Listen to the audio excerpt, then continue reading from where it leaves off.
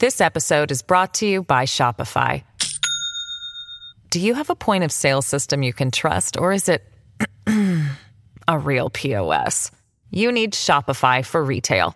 From accepting payments to managing inventory, Shopify POS has everything you need to sell in person. Go to shopify.com/system, all lowercase, to take your retail business to the next level today. That's shopify.com/system. Wyndham Hotels and Resorts makes travel possible for all. Whether it's the long haulers looking for a great cup of coffee, a roomier rest for the on-a-whim road trippers, or a place to make summer memories with the whole family. No matter who you are, where you're going, or why, with 24 trusted brands to choose from like La Quinta, Days Inn, and Super 8, your Wyndham is waiting. Get the lowest price at WyndhamHotels.com. Restrictions apply. Visit website for more details. Mr. Chief Justice. Mr. Chief Justice, and may it please the court. Our opinion next turns to the problem of what the judicial role should be. The greatest challenge was walking long distances. For example, of 8 miles without any drinking water. There was those who were drinking the urines of their colleagues.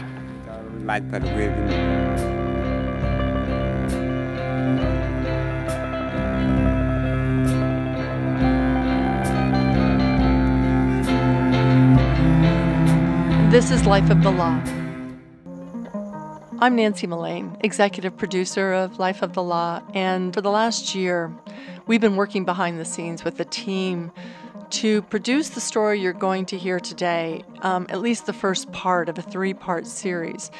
And this series has been extremely challenging because we're leaving the United States. We are in Uganda, which is in East Africa. It's a small landlocked country. And about 30 years ago, a man named Joseph Kony, or Kony as you might know him, began something called the Lord's Resistance Army. And these rebels in northern Uganda began abducting children as young as 5. The boys he forced to fight, the girls they raped, and then forced to bear the children of his rebel commanders. And the really interesting part of this series is that we're looking at a country where the structure of a country failed to protect the people of this in northern Uganda. 60,000 people were abducted. 20,000 of them were children as young as 5. So in this series, we're going to go back to 1986 when the abductions began. And we're going to follow 2 people, 2 children who were abducted through the 30 years to find out who they were, what happened when they were abducted, who they became, how they survived, and then their lives today. And we're doing this at the very time when one of the rebel commanders, Dominic Ongwen, is on trial at the International Criminal Court in The Hague for war crimes and crimes against humanity. But will that really give these people, these mothers and fathers and the children and the communities, will this bring them justice? And that's the focus of this series. So today we present part 1. It's reported by Gladys Aroma, who lives in Gulu, Uganda, which is in northern Uganda where the conflict all began. And I do want to give a warning. Our story does include descriptions of violence and sexual abuse that may be difficult to hear. Now, part 1, Abducted.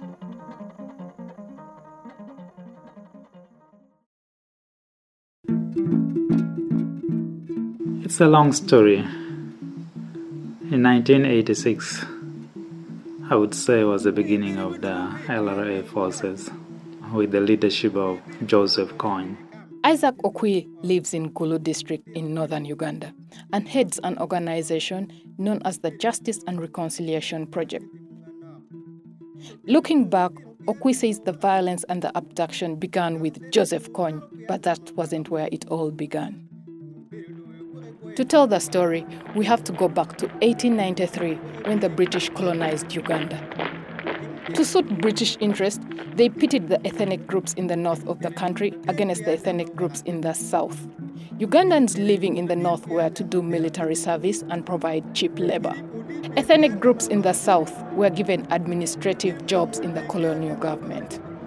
This preferential treatment, pitting Ugandans in the North against those in the South, continued for generations.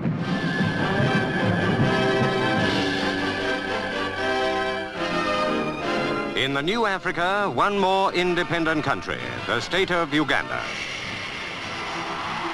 When Uganda finally became independent in 1962, those externally driven ethnic division made it difficult for the people of Uganda to build a unified state.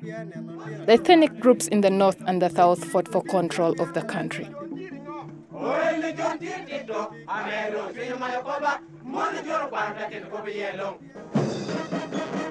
In 1970, 9 years after independence, there was a military coup, and a year later, in 1971, a dictator named Idi Amin Dada took control of Uganda.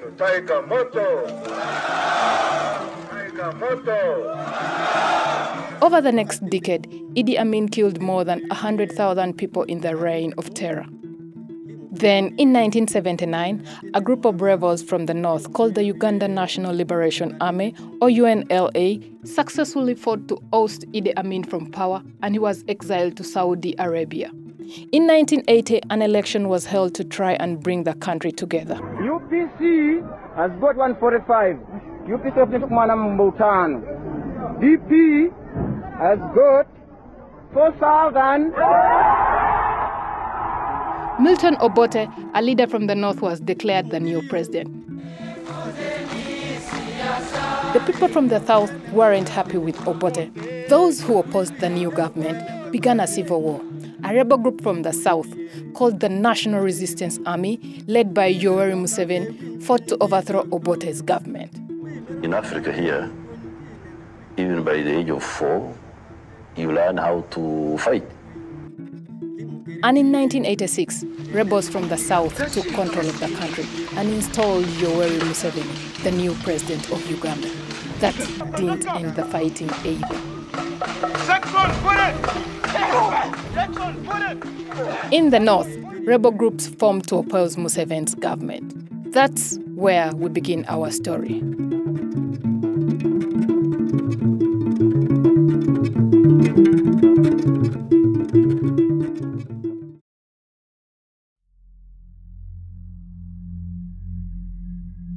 One of the most violent and longest-lasting of all rebel groups was the LRA, or the Lord's Resistance Army.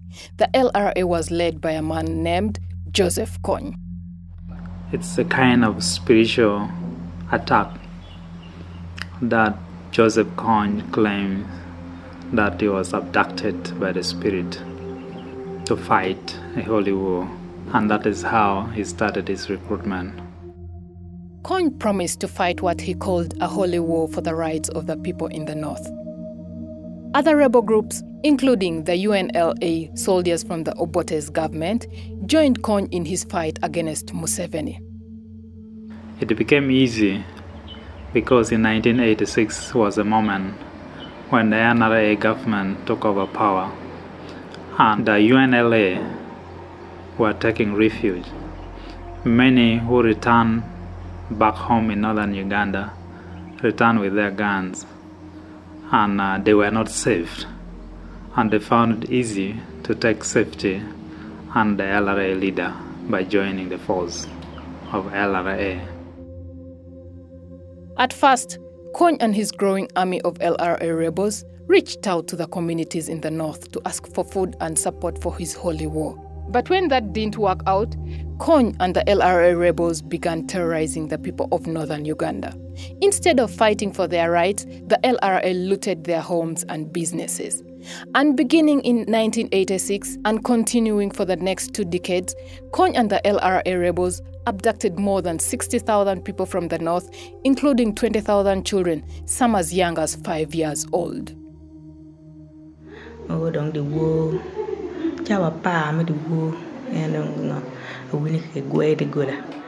We were asleep when at around 4 a.m. we heard someone kick the door open. Beatrice Ochwe is sitting in a small thatched hut in a village in Gulu district in northern Uganda. She lives there with her 5 children. Now 30 years old, Beatrice says she remembers the night the LRA rebels abducted her from her uncle's home. She was 15.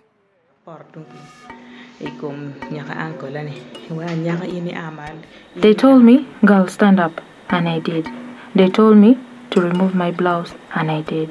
Then they said, this is a grown-up girl, because her breast has already developed. And they came and picked me. They had come in numbers.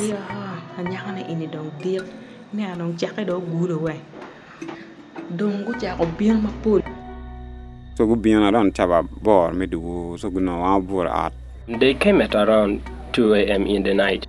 Samuel Akena operates a small shop in Gulu where he sells biscuits, sweet breads, alcoholic and non-alcoholic drinks. He lives nearby with his wife and child.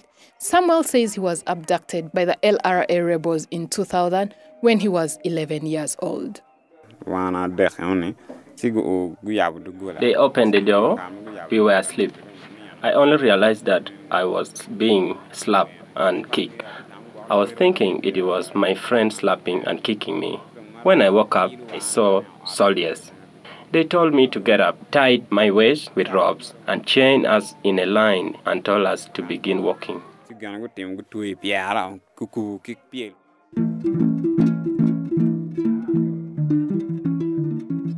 Before they were abducted, Beatrice and Samuel say they lived with their parents and their siblings and attended the local school.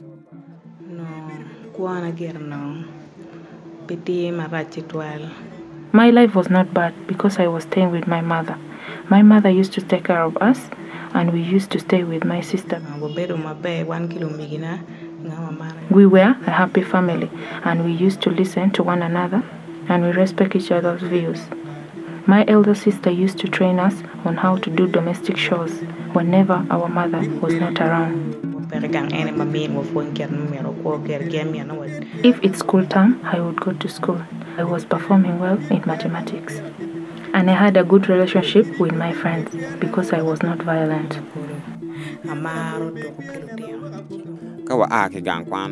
Because we were young, we used to every Friday collect firewood and food stuff and return every Sunday. And on Monday, we have to go to school. The life was so fine with my friends.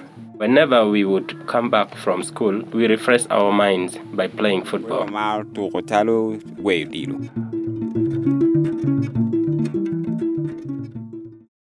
This episode is brought to you by Shopify. Do you have a point of sale system you can trust, or is it a real POS? You need Shopify for retail. From accepting payments to managing inventory, Shopify POS has everything you need to sell in person.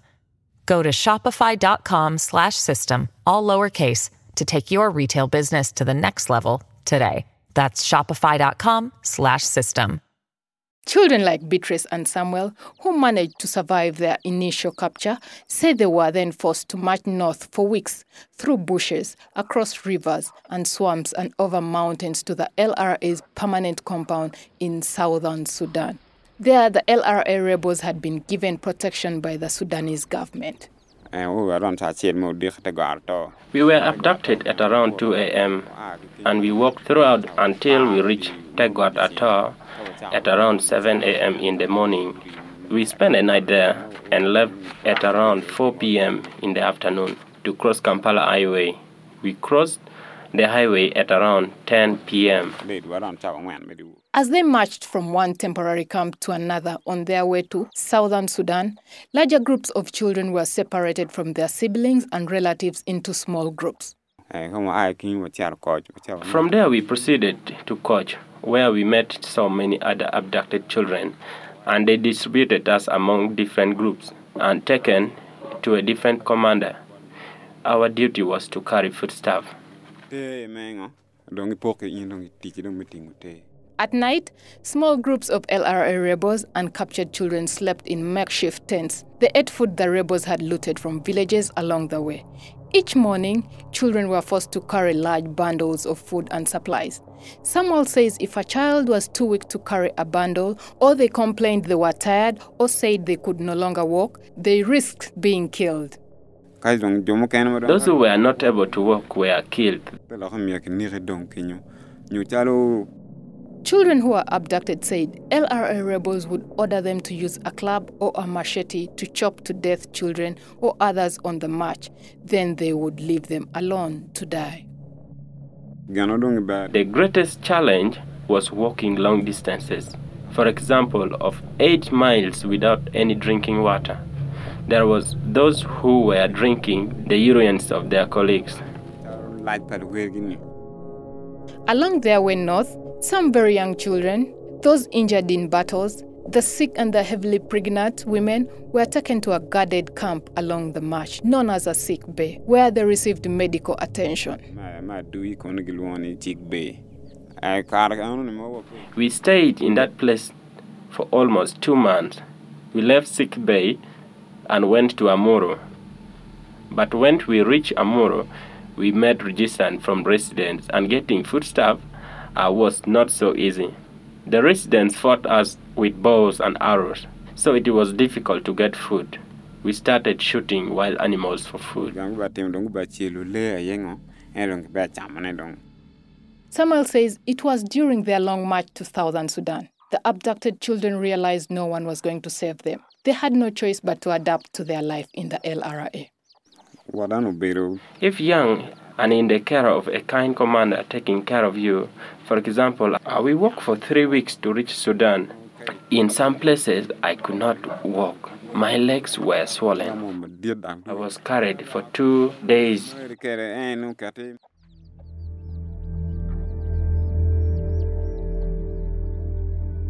Beatrice says after she was abducted in the middle of the night, she and a group of 20 children were forced to walk to the LRA's temporary camp in Kitgum. When we reached Kitgum, they gathered us under a big tree. There were so many commanders. Each commander started pointing at the girls of their own choices, and they picked 5 of us to stand up. We thought they were going to kill us. Their escort took us to the homes of those commanders, and other girls who remained were taken to other soldiers. While on the march north, commanders and soldiers were allowed to pick the girls they wanted from among the abducted children. Beatrice was taken to the tent of Okot Odiambo, one of the LRA's top commanders. During the day, nothing happened. But after we cooked, at around 8 p.m., Odiambo sent his escort to come and pick me. He started asking me if I know why I was there. I told him I did not know, and he told me, starting from that day, I would be his wife. He asked me if I had understood, but I kept quiet. But he repeated that even if I kept quiet, I was his wife. For me, I did not know what it meant to be a wife. Because when I was abducted, I had not yet started seeing my menstrual period. At night, Odiambo told me to undress. I refused. I told him I was not going to undress. He wanted to have sex with me. I refused. He then started forcing me, but I could not accept. He realized he would not force me, so he went and picked his gun and said if I refused, he would shoot me. He pointed the gun at me and told me to undress, and I did. He started forcefully having sex with me. I started crying and screaming for help, but he told me he would kill me if I am yelling. I told him I could not manage having sex with him, but he said if I was young, I would not have breasts. I told him I was still young and I had never been involved in sexual intercourse. By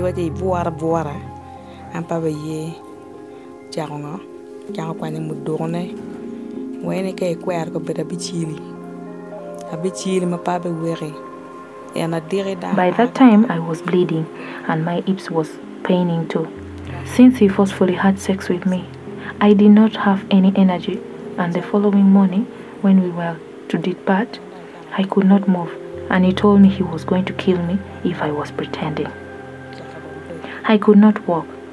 He later told me to move, and we started walking, and he was behind me. Blood was all over my clothes, and I did not have another dress. There came a lady who was abducted earlier. He moved and left me behind and told me to remain there if I could not walk, and people who were coming behind would kill me. That lady, when she saw me, she told me to stop.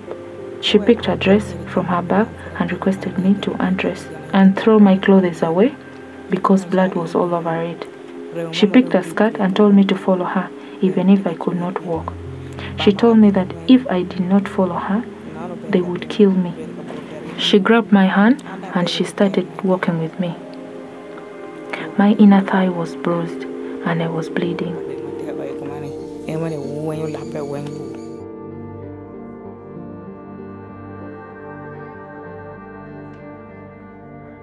As one of the first rebels to enlist in the LRA and one of the most senior commanders in the ranks of the LRA, Bitre says Okot Odiambo had taken 10 captive wives. He told the girls at his home that warm water for this girl to bathe. I got his wife, who was called Margaret. He told Margaret, go and boil water and nurse this lady so that she will be able to walk tomorrow. Margaret went and boiled water and started nursing me. While doing that, she was asking me what happened to me. I told her, and she told me not to mind about such incidences. That similar thing happened to her. She told me, just be strong and be ready for walking. The following morning, we started to move, heading to Sudan. We walked for 5 days to reach Sudan. In southern Sudan, the LRA's top commander Joseph Kony had established a permanent compound with thatched huts and a military base. When we reached Sudan, my feet were swollen. My inner thigh was badly bruised. I could not do anything. From there, they started telling us where we were going to stay. Margaret was boiling water for me to nurse my swollen feet and my bruised thigh, which were full of wounds. Even though the government of Sudan had offered the LRA protection and at times provided the rebels with food and ammunition, the LRA faced surprise attacks from the Sudan People's Liberation Army. After 1 week at the LRA camp, people who had wounds on their feet started healing. We were not used to such kind of life. We found there was nothing to eat. If you want to get some food stuff, you must go to the civilians in the villages to loot food, and when you go there, you might come or not, because the civilians there had guns. When you go there, you might come. It makes people vomit a lot because it was not good for consumption. You find people dizzy and vomiting after eating raw cassava. Some people who were weak died. They used to tell me to go and get it on my own. Because I did not know how people used to get what to eat, I found life very difficult. When his group finally arrived at the LRA compound in southern Sudan, Samuel says there was an outbreak of cholera and little to no water or food. We would boil the sorghums and eat. This happened for 1 month. There was no food. There was an outbreak of cholera. Cholera kills so many people. Samuel says that meant children had to eat a local cereal called dura and what they could find in the wild.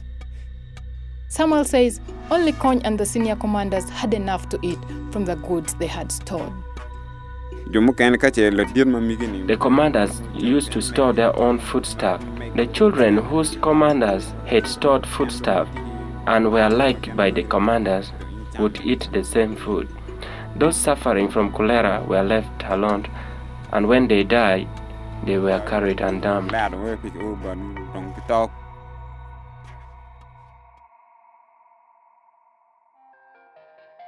There are only rough estimates how many people lived in the LRA compound in southern Sudan. It's estimated there were 3,000. What has been reported by those who survived is Kony lived in the center of the compound and he had complete authority over every aspect of life in the LRA. The highest ranked person is Joseph Kony, of course, followed by another who is in second in command. There's a third one. Those first three are the ones who normally share most of the top secrets before they go down to other commanders. Grace Achan spent 8 years in LRA captivity in southern Sudan. Achan recently authored the book Not Yet Sunset about her life as a survivor of the LRA. Achan says the LRA was run as a military organization with Kony the supreme commander. Those top three stay in the headquarters, what they call control altar. There is chief defense, there is administration unit, there is the yard, which is mainly concerned with prayers and rituals. Then there is support. Those are those who have big guns, use big guns. In 1986, when Kony began recruiting rebels for the LRA, he was joined by men and women who became known as the Originals. Original women, while some of them fought, they eventually married senior commanders, and when they moved to Sudan, they became senior wives to commanders. Erin Baines is a professor at the University of British Columbia in Vancouver. She has studied the women in the LRA and the Originals. Baines says the senior commanders had authority in the compounds, but the Originals, the first wives, had limited control over the family units. Senior wives then ran the familial unit, which coincidentally was also the military unit within the LRA. So they had a great deal of power and decision-making within that unit. For example, over distribution of food or distribution of labor, or which of the new recruits went to training or got fed and taken care of. They also had a great deal of power over junior wives, and they could exercise it compassionately, or they could exercise it in a coercive and even sometimes violent way. Inside the LRA compound, Bitre says there were 5 battalions.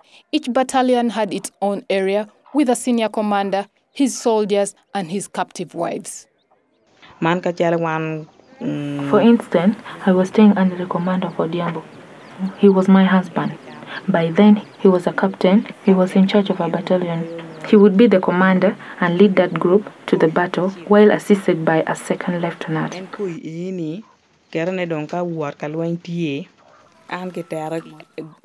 He directed me to stay with his first wife. Each wife would wait for her turn to go when she would be called to go and spend a night with Odiambo. The other women would sleep in the kitchen.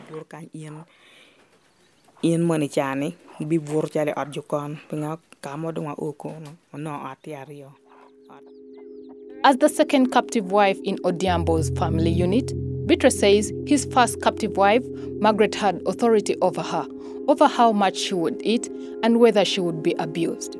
When I was abducted, I got him with one wife, Margaret, and I was the second wife. Other ladies were brought when we were there. Later, we were 7 wives. She would maltreat me. Sometimes she would punish me for no reason, force me to loot food, and I was always the one to cook.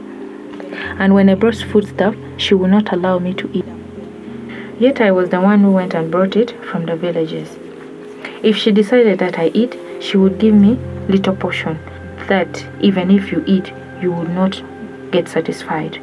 She was a big woman, and she knew the usefulness of having a husband. Sometime when Odiambo would call me to spend a night at his hut, she would pinch me with a stick, and she would ask me what took me there. Yet I was always called there by Odiambo. As a teenage girl, Bitre says if she showed any sign of resistance to Odiambo, she would suffer more abuse.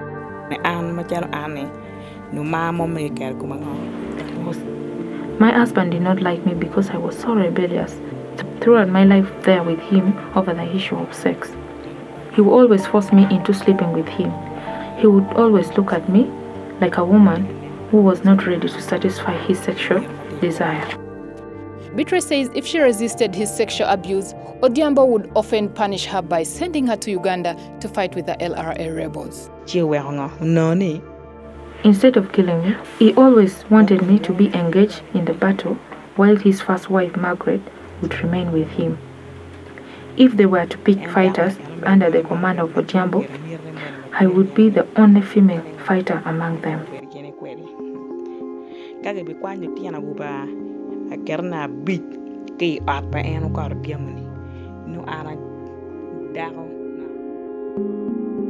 Inside the LRA compound, captive children were taught how to use a gun and were made to farm nearby lands, skills they needed to survive. We were trained how to use gun, how to dismantle a gun, to shoot, and how to confront your enemy during close fire. If now you knew how to use guns, they would give you a gun and a uniform and prepare you for battle. They would send us to go and loot food from the civilian in Sudan, and they would send us back to Uganda and fight with government forces. Inside the compound, Samuel says with so many guns and ammunition, movement was restricted and conversations were monitored to prevent revolt and escape. Leadership wrangle also exists. For example, if I am higher than you in a rank, or you are higher than me, I might go to Kony or to other commander and gossip or tell lies against you so that you are demoted and I replace you. This was what I saw happen among themselves. The LRA had strict rules and regulations. If a child was caught trying to escape, the LRA commanders forced children to kill them, often by beating them to death. Failure to obey orders from Kony or the commanders was punishable by death. When you have just been abducted, you think about escaping. You think of ways to escape from captivity. The thoughts of the parents and the relative you had left home makes one think of escaping.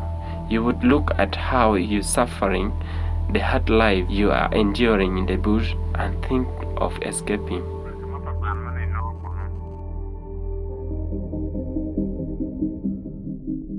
While Beatrice and Samuel were in captivity, the LRA continued to abduct children across northern Uganda.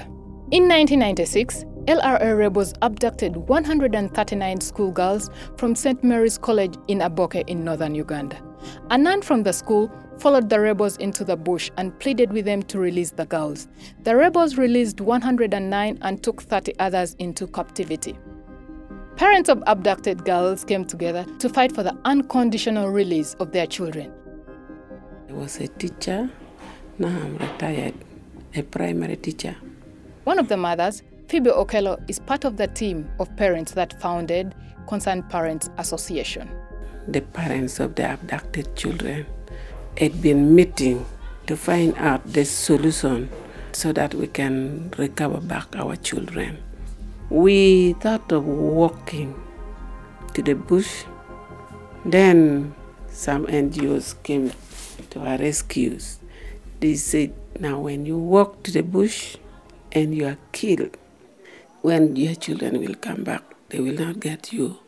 Then what benefit will that be? Samuel was held captive for 3 years, Beatrice for 7.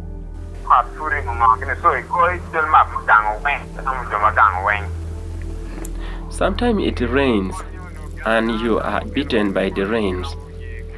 You would imagine life at home and mentally draws the image of home, relatives and parents.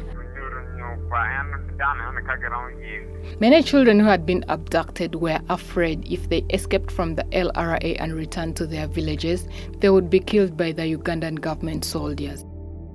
Samuel says throughout his years in captivity, he and the other children hoped someone would do something to rescue them and bring them home. Some children were young. We would wonder if it were possible for the parents of the children to talk to the rebels to allow the young children be released, but it was very difficult. Parents of the abducted, government representatives, and social workers would try and communicate with the abducted children, Okello says, by sending messages and information through the radio, by song. If they came home, they would be safe. We had been meeting so that we were trained on advocacy skill. After training us, then we started advocating in different ways. We would bring some boys together to sing for us, so we were sending information through singing.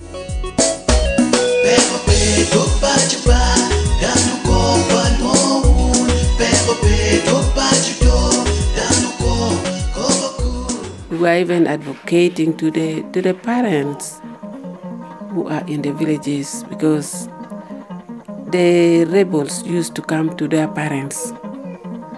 So we were advocating to them, tell them to come back. Tell them that the government is not killing you.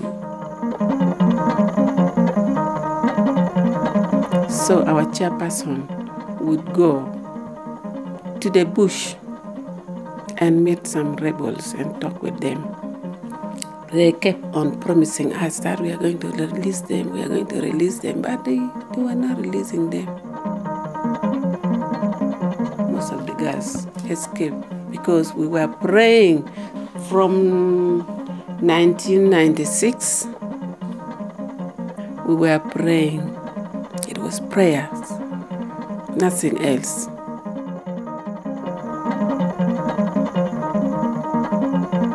For Life of the Law, I am Gladys Oroma in Gulu, Uganda.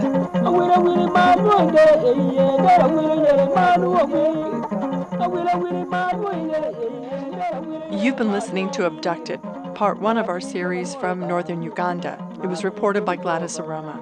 To hear more about Gladys and her work and to access links to our research on Uganda, the background audio, and the music you heard, visit our website, lifeofthelaw.org. Our 3-part series is produced in partnership with Annie Bunting from York University in Toronto, Teddy Atim, researcher in Kampala, Uganda, and Life of the Law senior producer Tony Gannon. Additional support by Daphne Keeval-Harold, Ian Koss, and Rachel Cassandra. Our post-production editors are Kirsten Jesuits-Heidel and Rachel Kane. Life of the Law is a project of the Tide Center, and we're published by the Panoply Network of podcasts from Slate. Our series is funded by the Social Science and Humanities Research Council, the National Science Foundation, the Law and Society Association, and by you, our listeners. Join us in 2 weeks when we present part 2 of our series, Escape. That's next on Life of the Law. I'm Nancy Mullane. Thanks for listening.